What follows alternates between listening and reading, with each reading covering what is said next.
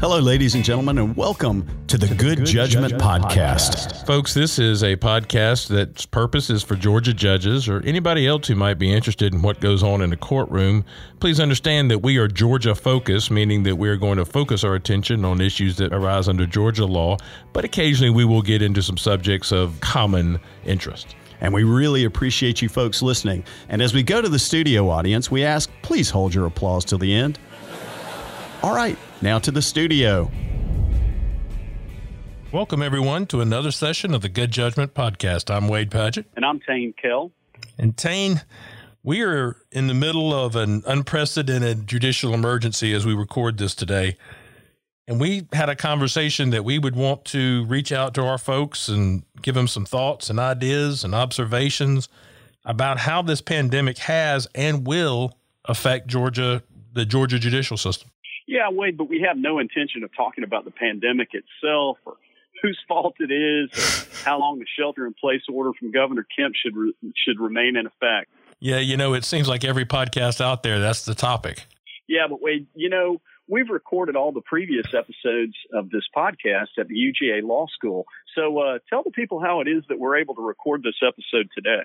Yeah, we would never have been able to create anything without the amazing support of the UGA College of Law and specifically Mr. Jim Henneberger. That's right. He is amazing. And gosh, we miss him right now. Yeah, we really do. But with the university system closed indefinitely, we've kind of doubted they were putting high on their priority list. How could we get the Good Judgment Podcast an opportunity to record in the podcast studio in the law school? So we were able to obtain a grant that allowed us to purchase our own podcasting equipment so that we could take this show on the road. But Tain, that's only half of the solution. Tell them about why we're not in the same place. Well, yeah. I mean, the worst part of this whole thing, Wade, is that with this shelter-in-place order, we couldn't find a single exception for podcast recording in the activities that are allowed under the order. So we couldn't be together today.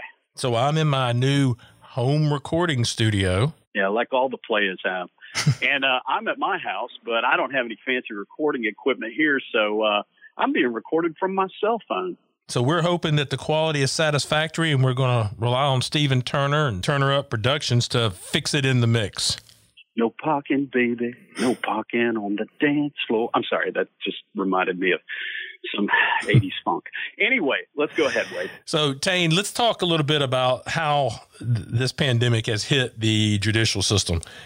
We're struggling with trying to keep ourselves from being exposed, trying to not bring that home to, in my case, my mom and my young grandson, trying to keep my office and courtroom staff healthy, trying to keep people who come in healthy.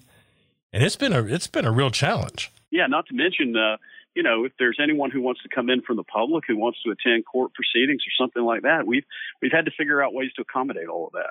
So if we're being honest, we weren't ready for this. I mean, we've had meetings about pandemics and how to handle them in the judiciary, but we weren't ready for this. I don't know that anybody in the world was ready for this. Yeah, I think you're right, Wade. And I don't know how you started off, but the way we started off with everything was kind of at a more basic level. I mean, we started off with some really low-tech solutions to the initial problems that we were seeing.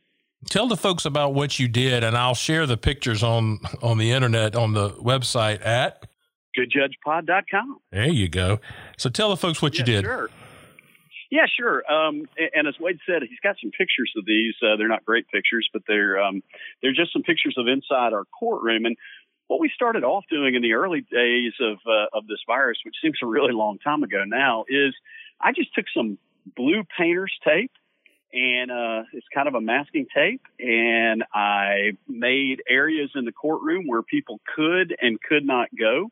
All of those fall in line with the regulations that we had been given to try to keep everyone 6 feet apart. So, for example, we had one chair at the defense table at one end of the table, and the table's about 6 feet long. And so we marked it so that somebody could sit at one end and someone could sit at the other end, and they'd be 6 feet apart.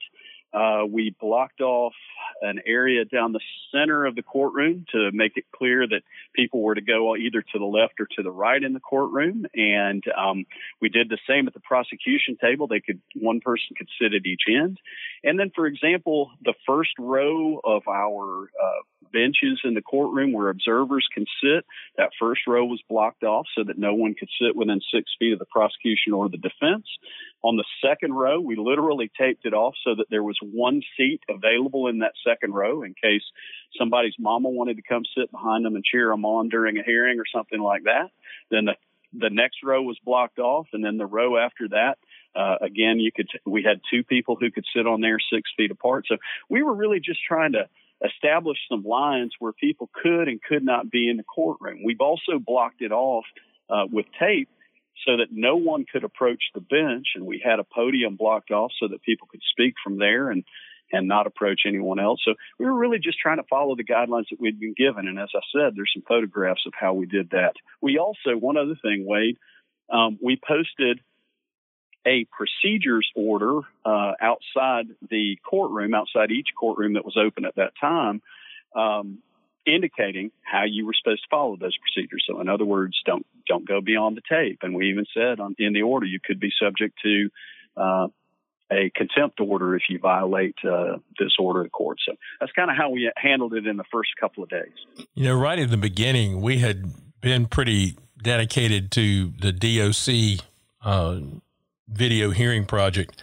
So we did have some history with how to do that, but that was not a connection to our local jails. That was a connection to the DOC. And almost immediately the DOC quit transporting people, sort of shut it down a little bit.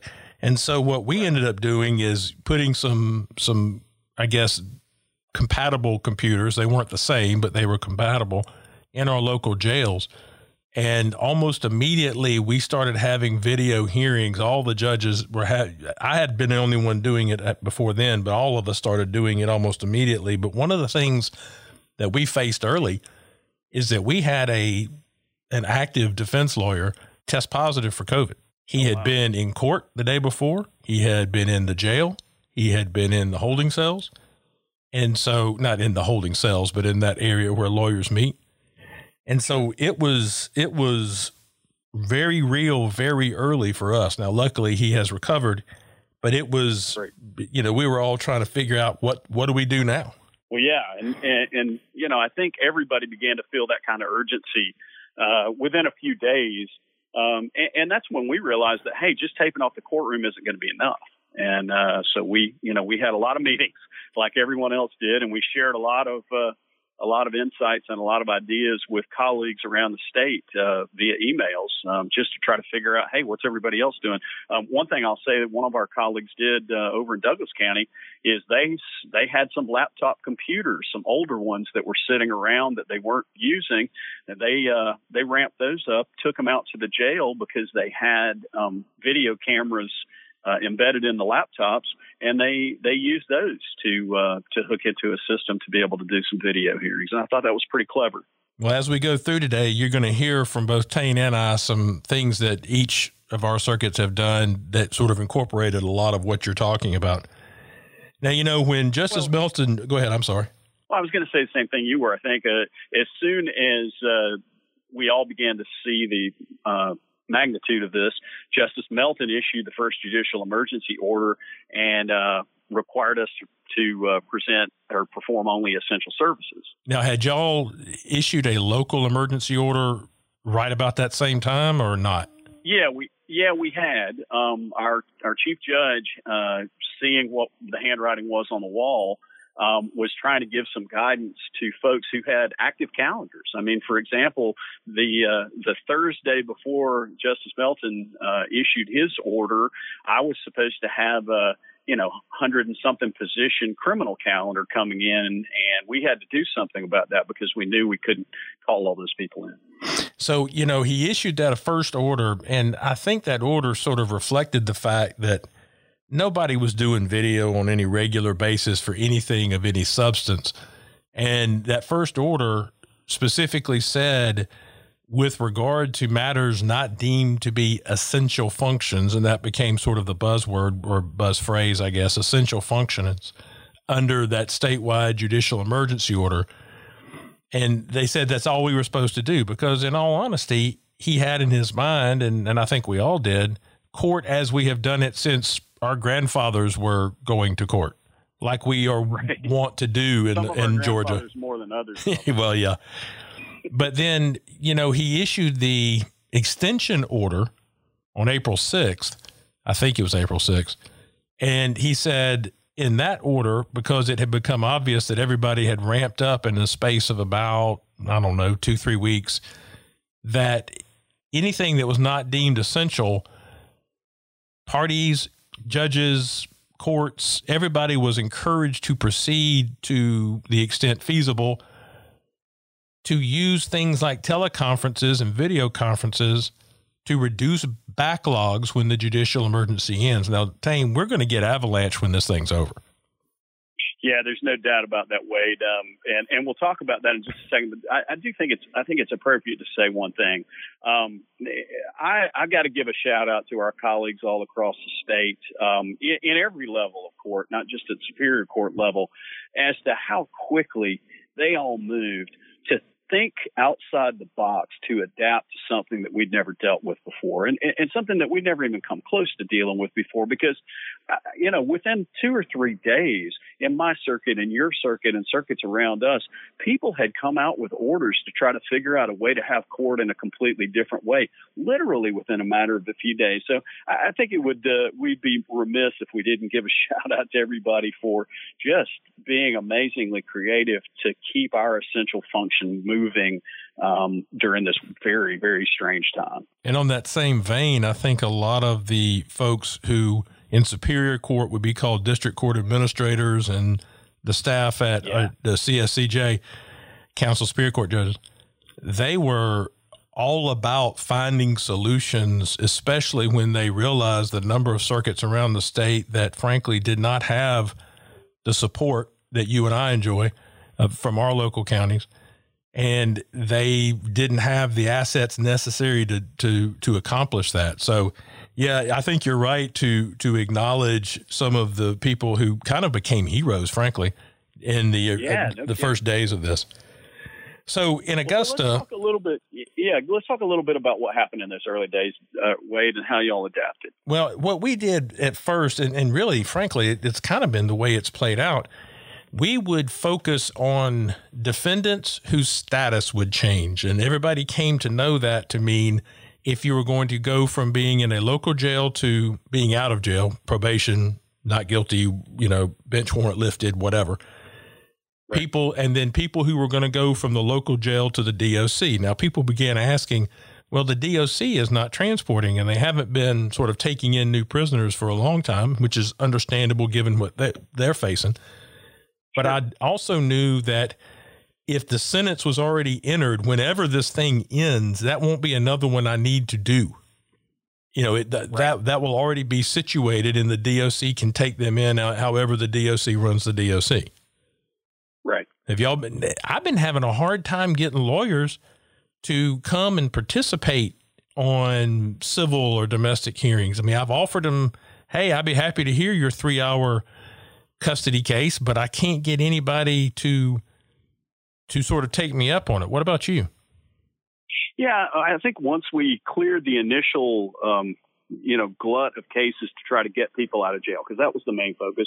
The sheriffs needed help moving people because of their unique circumstances that the jails, provide. Once we moved those initial cases, I think the volume of cases that we were hearing dwindled. And I don't know how you all did it over in Augusta because you're a 3-county circuit, but in Cobb, what we did is we began a rotation, and we held court just in one courtroom every day so that we could make sure that it was clean, so that we could, provide all the video conferencing services in one place, so that we could do all of those things in one place. So we were having a rotation. So we had one judge who's basically the on-duty judge all day, each of those days, and we could have court and have anything basically that popped up could be heard on those days. once we used that system to clear the initial onslaught cases that we had, I agree with you. I've done some video conferencing. I've done some essentially pre-trials of cases or things like that to help lawyers out. But we haven't really had people beating down our doors or begging us to do civil or non-essential criminal cases. So we've been in this about 6 weeks. It seems like 6 years. And I think I've handled a custody case. I mean, a full hearing on a custody case. Right. I've handled a number of TPOs and, criminal probation revocations, all that. We have too, right? And I'm thinking there was something else that I handled, but I can't recall right off the top of my head. But so it's been pretty limited. We're handling some bond cases. I'm sure you're handling those as well. Absolutely. So, Tain, if you don't mind, you talked about initially using the painter's tape to mark off the room. Why don't you tell the folks about the, I don't know, what do y'all call it? The no-touch policy? Yeah, our no-touch document policy. And a copy of this is going to be also on our website for you as well at goodjudgepod.com. We started this policy really early because we realized that the procedure that everyone uses, for example, for a criminal plea, requires that the same document be passed between 6 or 7 people's hands and be signed by all of them. And we just knew that wasn't going to be a possibility. So tell the people, like, when you say that many people, so give just an example. You got the defendant? Yeah, so think about this. So you've got the defendant, you've got defense counsel, you've got the prosecutor. Usually you got maybe 2 prosecutors who are going to be touching that document during the course of the hearing. You've got the clerk, courtroom deputy clerk. You've got you as the judge. Usually you have a bailiff or a deputy or someone who's handing the document around to all of those people. Yeah, absolutely. So okay. By the time all of those people have touched it, you've usually had 6 or 7 people who've handled the same piece of paper within a 5-minute period of time. Now, we knew we couldn't do that because that was a great way of transmitting the virus the way that people were telling us at that point in time it could be transmitted. So we developed a policy where the only people who touch documents during a plea or during a revocation hearing are myself and the clerk. Both of us are wearing gloves. And how we do that is this. Each person, when they come in for a plea, at the prosecution table, there's a clean copy of all the documents. When I say all the documents, I'm talking about the indictment, the Boykin rights sheet, the sentencing sheet, the if there's something like a waiver of Fourth Amendment rights that's going to be signed in that case. All of those documents, there's a clean copy sitting at each table. We have the defense attorney go over the Boykin rights and all the other documents with their client, either in the holding cell or downstairs. But we tell them, don't hand the documents back and forth. Just go over them with your client. You don't need to sign them. You don't need to write anything on them. Neither does your client. We will go over all of that in court. And then the only person in court who touches any of those or who signs any of those documents is me. I ask on the record, is it okay, defendant, that I sign your name to this document now that I've explained it to you? He says yes. I sign his name. Same with the attorneys. Same even with anybody else whose signature needs to be on the document. And in that way, nobody touches the documents other than myself and the clerk with gloves on. That also goes for the indictment, Wade. I sign the indictments in those cases on the guilty pleas because I couldn't find anywhere in the law that said an original signature of the defendant is required on the indictment as long as the plea is voluntary. Well, that brings up a good point. We probably need to sort of call time out in what we've done and look at a couple of legal issues.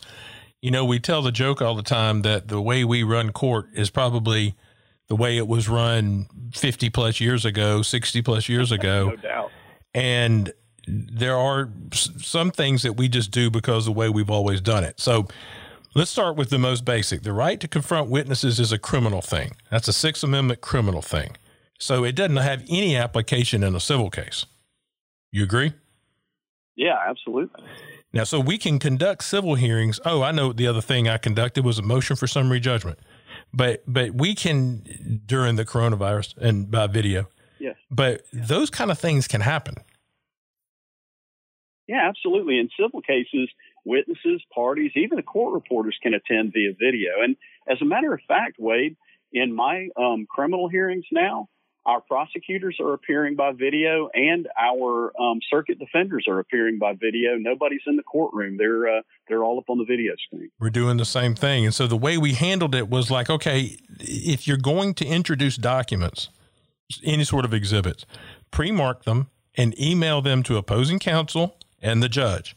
As the judge, I would then forward them to my court reporter so everybody knows what Plaintiff's Exhibit 1 is.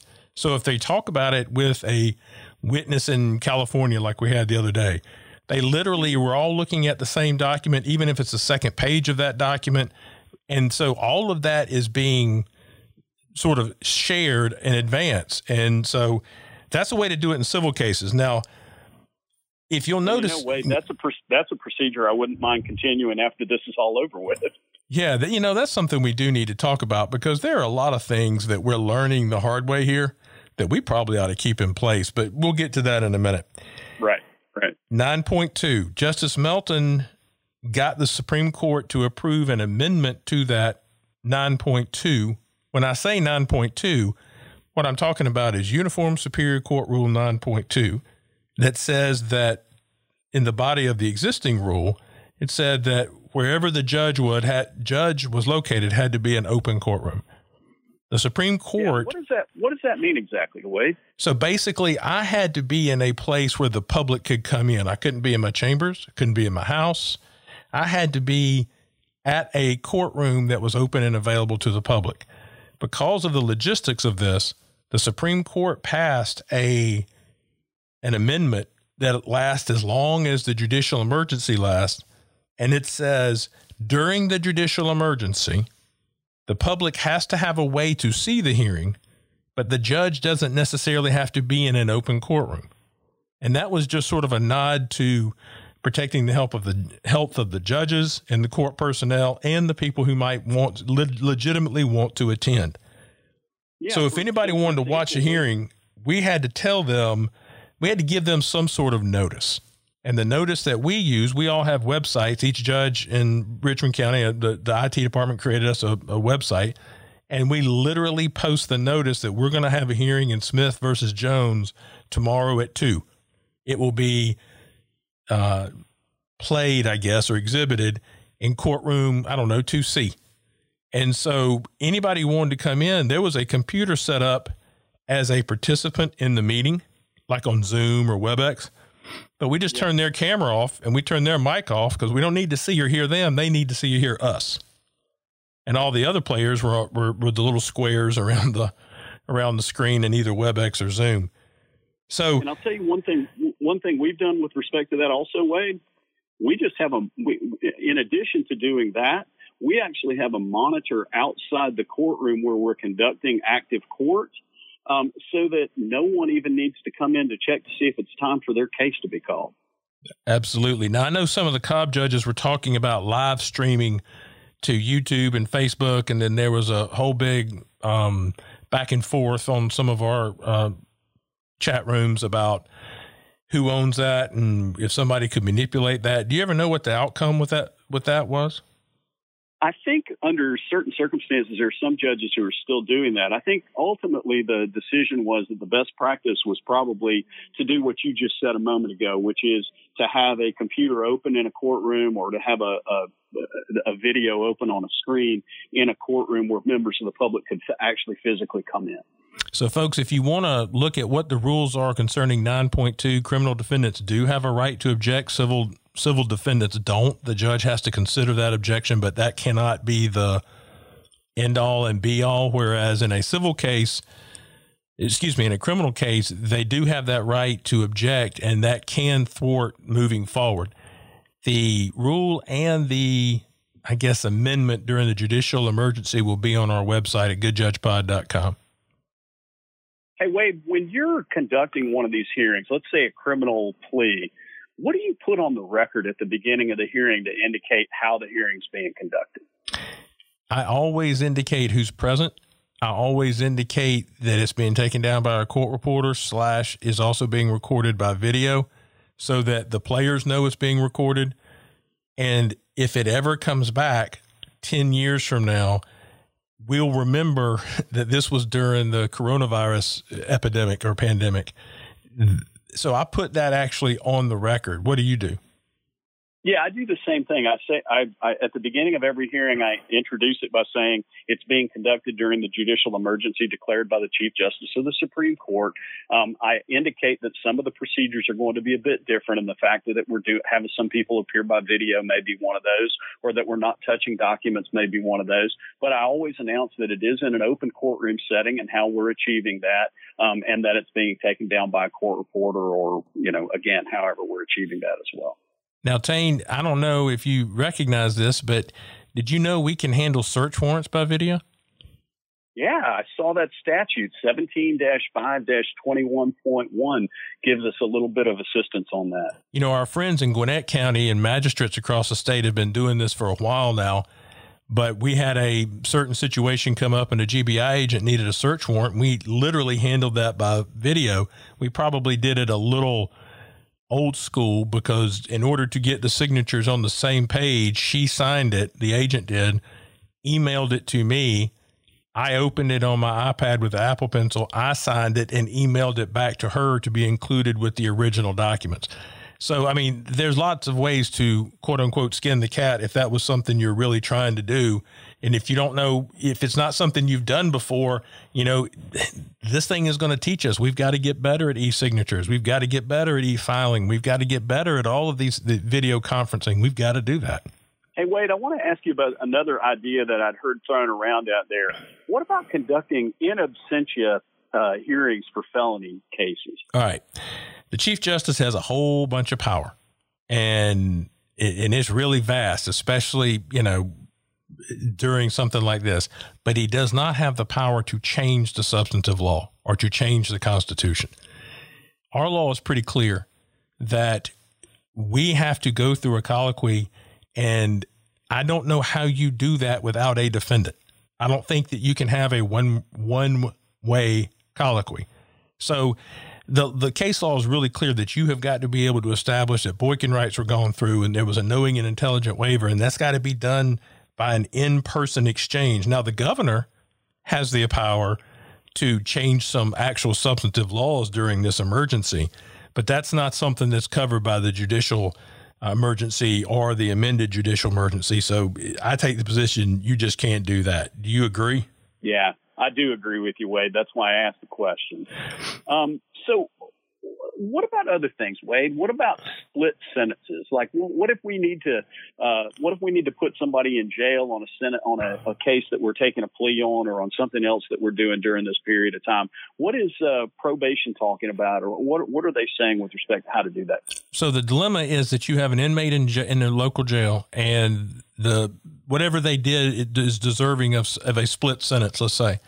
Well, then most people are just saying, well, we can't do that because the DOC is not coming to get them, so let's not move it forward. And literally this last week I had a conversation with probation in which I said, look, if we sentence somebody to, say, 2 in and 8 out, 2 years in confinement, 8 on probation, right, immediately release them to probation to get them out of our local jail to help our sheriffs, right?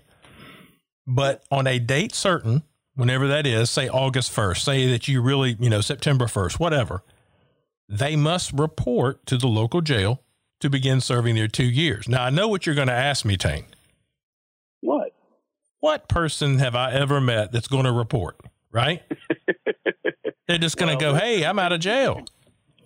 Certain penalties you can put in place that hopefully will achieve your desired result on that. Well, think about this. If you make it a special condition of probation that they report on August 1st and they fail to do so, a couple of beautiful things happen. Number one, the probation officer will be the one to file the probation warrant for violation of probation. Number two, if you make it a special condition, Tain, what's the beautiful thing about calling something a special condition instead of a general condition? If it's violated, you can revoke the balance. So just by not reporting, that person is facing a 10-year prison sentence instead of a 2-year prison sentence. That's why I think this could actually work. Well, and don't the federal courts do that every day? Yeah, but look at the volume. I mean, by comparison, and all of our buddies on the federal bench are very busy, but by volume, it's not the same thing. You agree? True. Trying to get you to buy into some of this before they all start raining down on me. I was going to say, don't pull me into your problem. Well, speaking of my problems, y'all know that my wife is a probate judge, and y'all know that across the state, Judge Padgett. Exactly, mine too. And across the state, they are filing lawsuits suing probate judges, the governor, and others about the non-issuance of weapon carry licenses. Now, I think we need to be careful here because some of our colleagues on the Superior Court bench and some of our friends on the federal bench are going to be hearing these cases, and this is really a hot-button topic right now. But here's the problem, and I just want to make sure everybody understands. It's not that they don't want to issue the licenses. It's that they have to fingerprint them. So either the sheriff does it, who is refusing to do it, or a clerk employee has to actually physically touch the person and get their hand on the ink, what they call the inkless fingerprint machine, to put the right amount of pressure so that they get a clean view of the fingerprints. This is an FBI requirement. This isn't just local. This isn't just state. But I'll tell you what really changed things is when the tragedy happened in Albany and Judge Nancy Stevenson passed away having contracted COVID-19. The probate judges were going to have an even harder time looking at their employees and say, look, we don't know their background or whatever, but if they come in, you need to fingerprint them by touching them. And that's really the dilemma. It's not that they're not trying to work, but we won't go any further than that. That way we don't find ourselves in a weird spot. Now, Tain. Sure. Locally, we're having, when I say an issue, it's just a reality. The sheriffs have basically said they're not going to go pick up people for probation violations and for relatively low-level holds, I guess, because they're so afraid of it. They've got the COVID situation at least managed in their jails, and they don't want to introduce an unknown, potentiality into that jail because that would just be a nightmare. Are y'all having any of that? Definitely. Yeah, I mean, I think uniformly sheriffs across the state have taken a similar position, which is we can deal with the known. It's very difficult for us to deal with the unknown. And so, I think those are things that are just going to have to sort themselves out when this crisis is passed, or at least when we get to the next phase of it. We've talked about some of the difficulties asking lawyers to meet with clients in the jail. But Tain, you talked about looking up, does the defendant have to sign the indictment with his own personal signature? I'm not even sure there's a requirement of written plea forms. I don't think there is. It's always been a really good backup or secondary, confirmation that things were done knowingly. And I'm not sure that there is any requirement for that as well, as long as you have an open court proceeding with a record where the defendant waives those rights. And one more area we need to touch before we look into our crystal ball and look at the future. Governor Kemp issued a clarification executive order that made it clear that the existing court orders were not addressed or affected, or whatever the right word is, by the executive orders and shelter-in-place orders that he had entered. Across the state, there was almost this immediate surge. I don't know if this was a topic on social media or something, where people who had visitation rights suddenly said, what does this do to my visitation rights? And some people would say, well, I've got to be a reasonable parent and I can't send my child into a dangerous situation. Other people said, oh, you're going to be in contempt for not complying with the order that says I get every other weekend or spring break or whatever. And so all of that sort of just there was sort of this firestorm hit. Did y'all have that there? We did. I think it coalesced mainly because for almost all circuits, this occurred right before spring break was about to occur for most of the school systems. And so there was this big question about, does the order that is controlled by the school calendar, is it still in place while school's not in, while kids aren't going to school or while they're going to school virtually? So in our circuit, early on, within just a few days, we issued a clarification order after a meeting where we unanimously agreed that if there was an order in place that was controlled by a school calendar, the school calendar still controlled, even though school wasn't technically in session. And Governor Kemp's order sort of clarified that. So, Tain, let's turn now to the future. We've talked about the fact that when all this is over, whenever that is, that we are going to be avalanched and we are going to be busier than we've ever been. And we're going to have to come up with some new solutions because we were already taking all we could do to get all of the work we had through the sieve, through the hose or whatever. And now we're going to have even more work to get through that hose. Yeah, I think, Wade, you hit the nail on the head just a little while ago when you said this is going to be a great time for us to reevaluate why we do what we do. We've done things the way we do them because that's the way we've always done them. And so, for example, one of the things that I'm really wondering if it makes sense for us to continue to do is large calendar calls. You know, I mean, we've always done those because that's the way they were done when I started practicing law. But is that really a necessary function? Is it something that's helping us? I think a lot of those kinds of things we should reevaluate once this is all over with. Well, Tain, let's even go more basic than that. What are you going to do, Tain, when a juror comes to juror excuse day and says, I have a compromised immune system or my spouse does, and I don't want to serve on jury duty. I'm not sure this is gone. I mean, what do you do with that? Yeah, I agree. I mean, I'm not sure that we know the answer to that exactly because, you know, we haven't come to that yet. But I think we're going to have to take some of that on a case-by-case basis in the same way that we've always dealt with juror excuses or, you know, other things of that nature. And I think because we're plowing completely new ground, we're going to have to deal with it in the way that seems to be the best way to deal with it. So, Tain, does your circuit have what everybody's now called PPE, another phrase I've learned during the coronavirus, personal protection equipment? No, we don't have anything of the kind. We certainly can't get it in the volume that we would need in order to be able to conduct things like, you know, jury selections or things like that. And so I think again, we're going to have to start thinking creatively about how we do things like jury selection as we start to ramp back up for these kinds of proceedings afterwards. You know, I'm probably renowned and not necessarily a great way by some people for having quick jury selection. But I think that we're probably, I'm not going to feel comfortable, at least at first, bringing 50, 60 people in the room to ask them the general voir dire questions. I agree. I mean, we may have to do that in groups of 20, you know, and use the same space. Our jurors out all over the courtroom.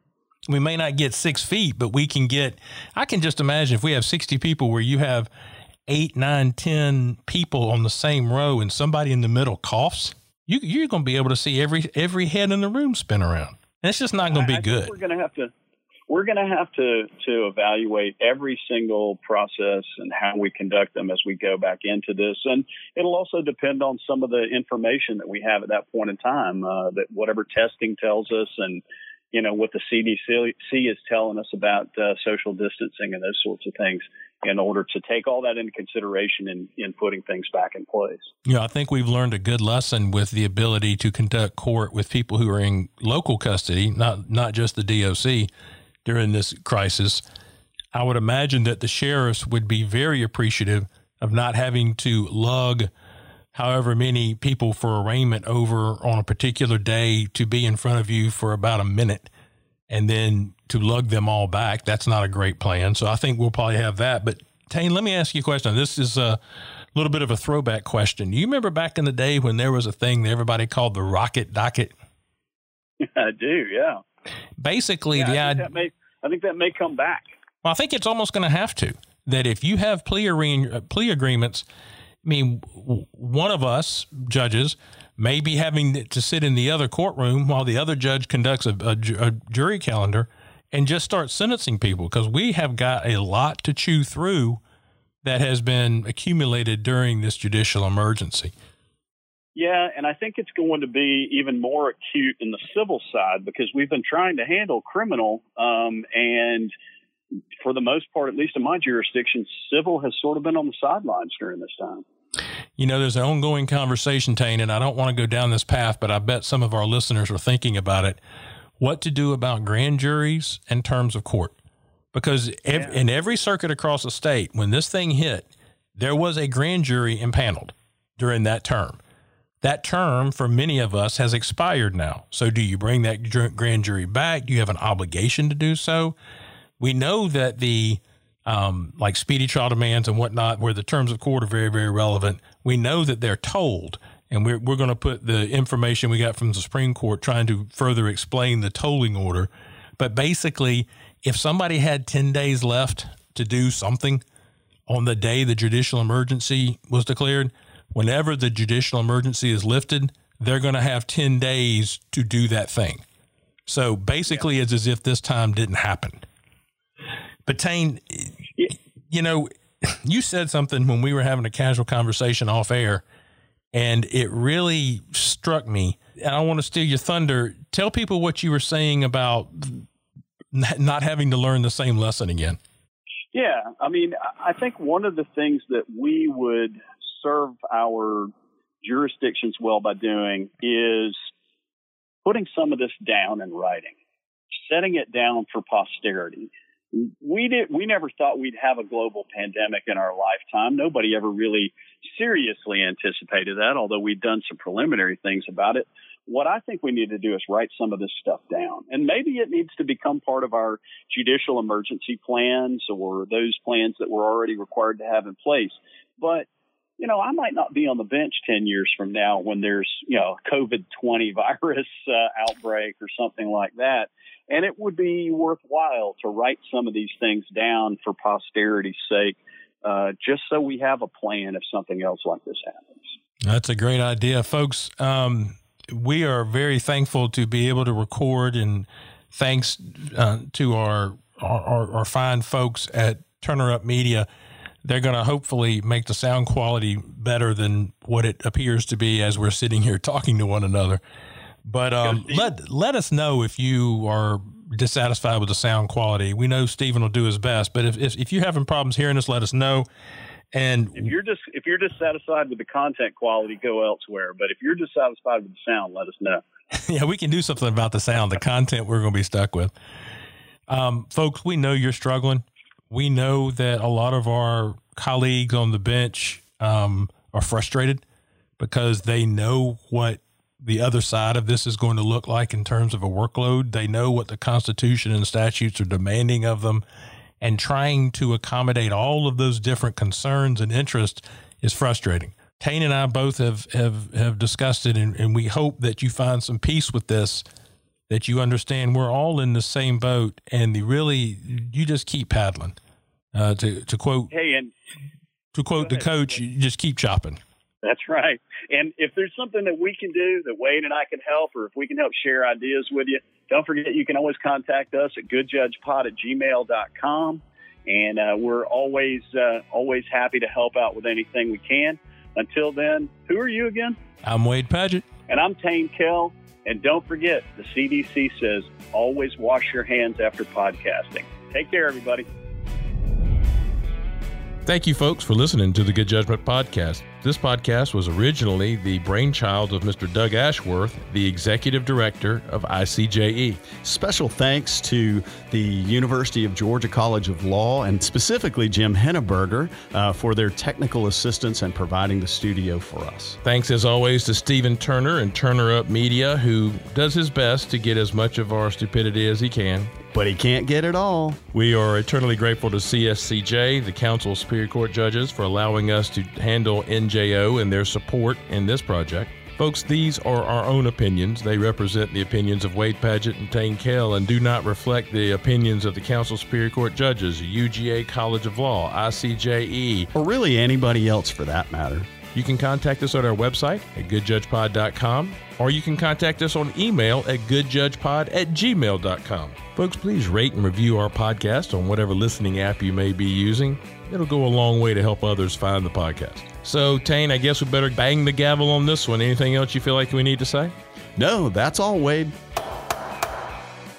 Thanks for listening to the Good Judge Men Podcast.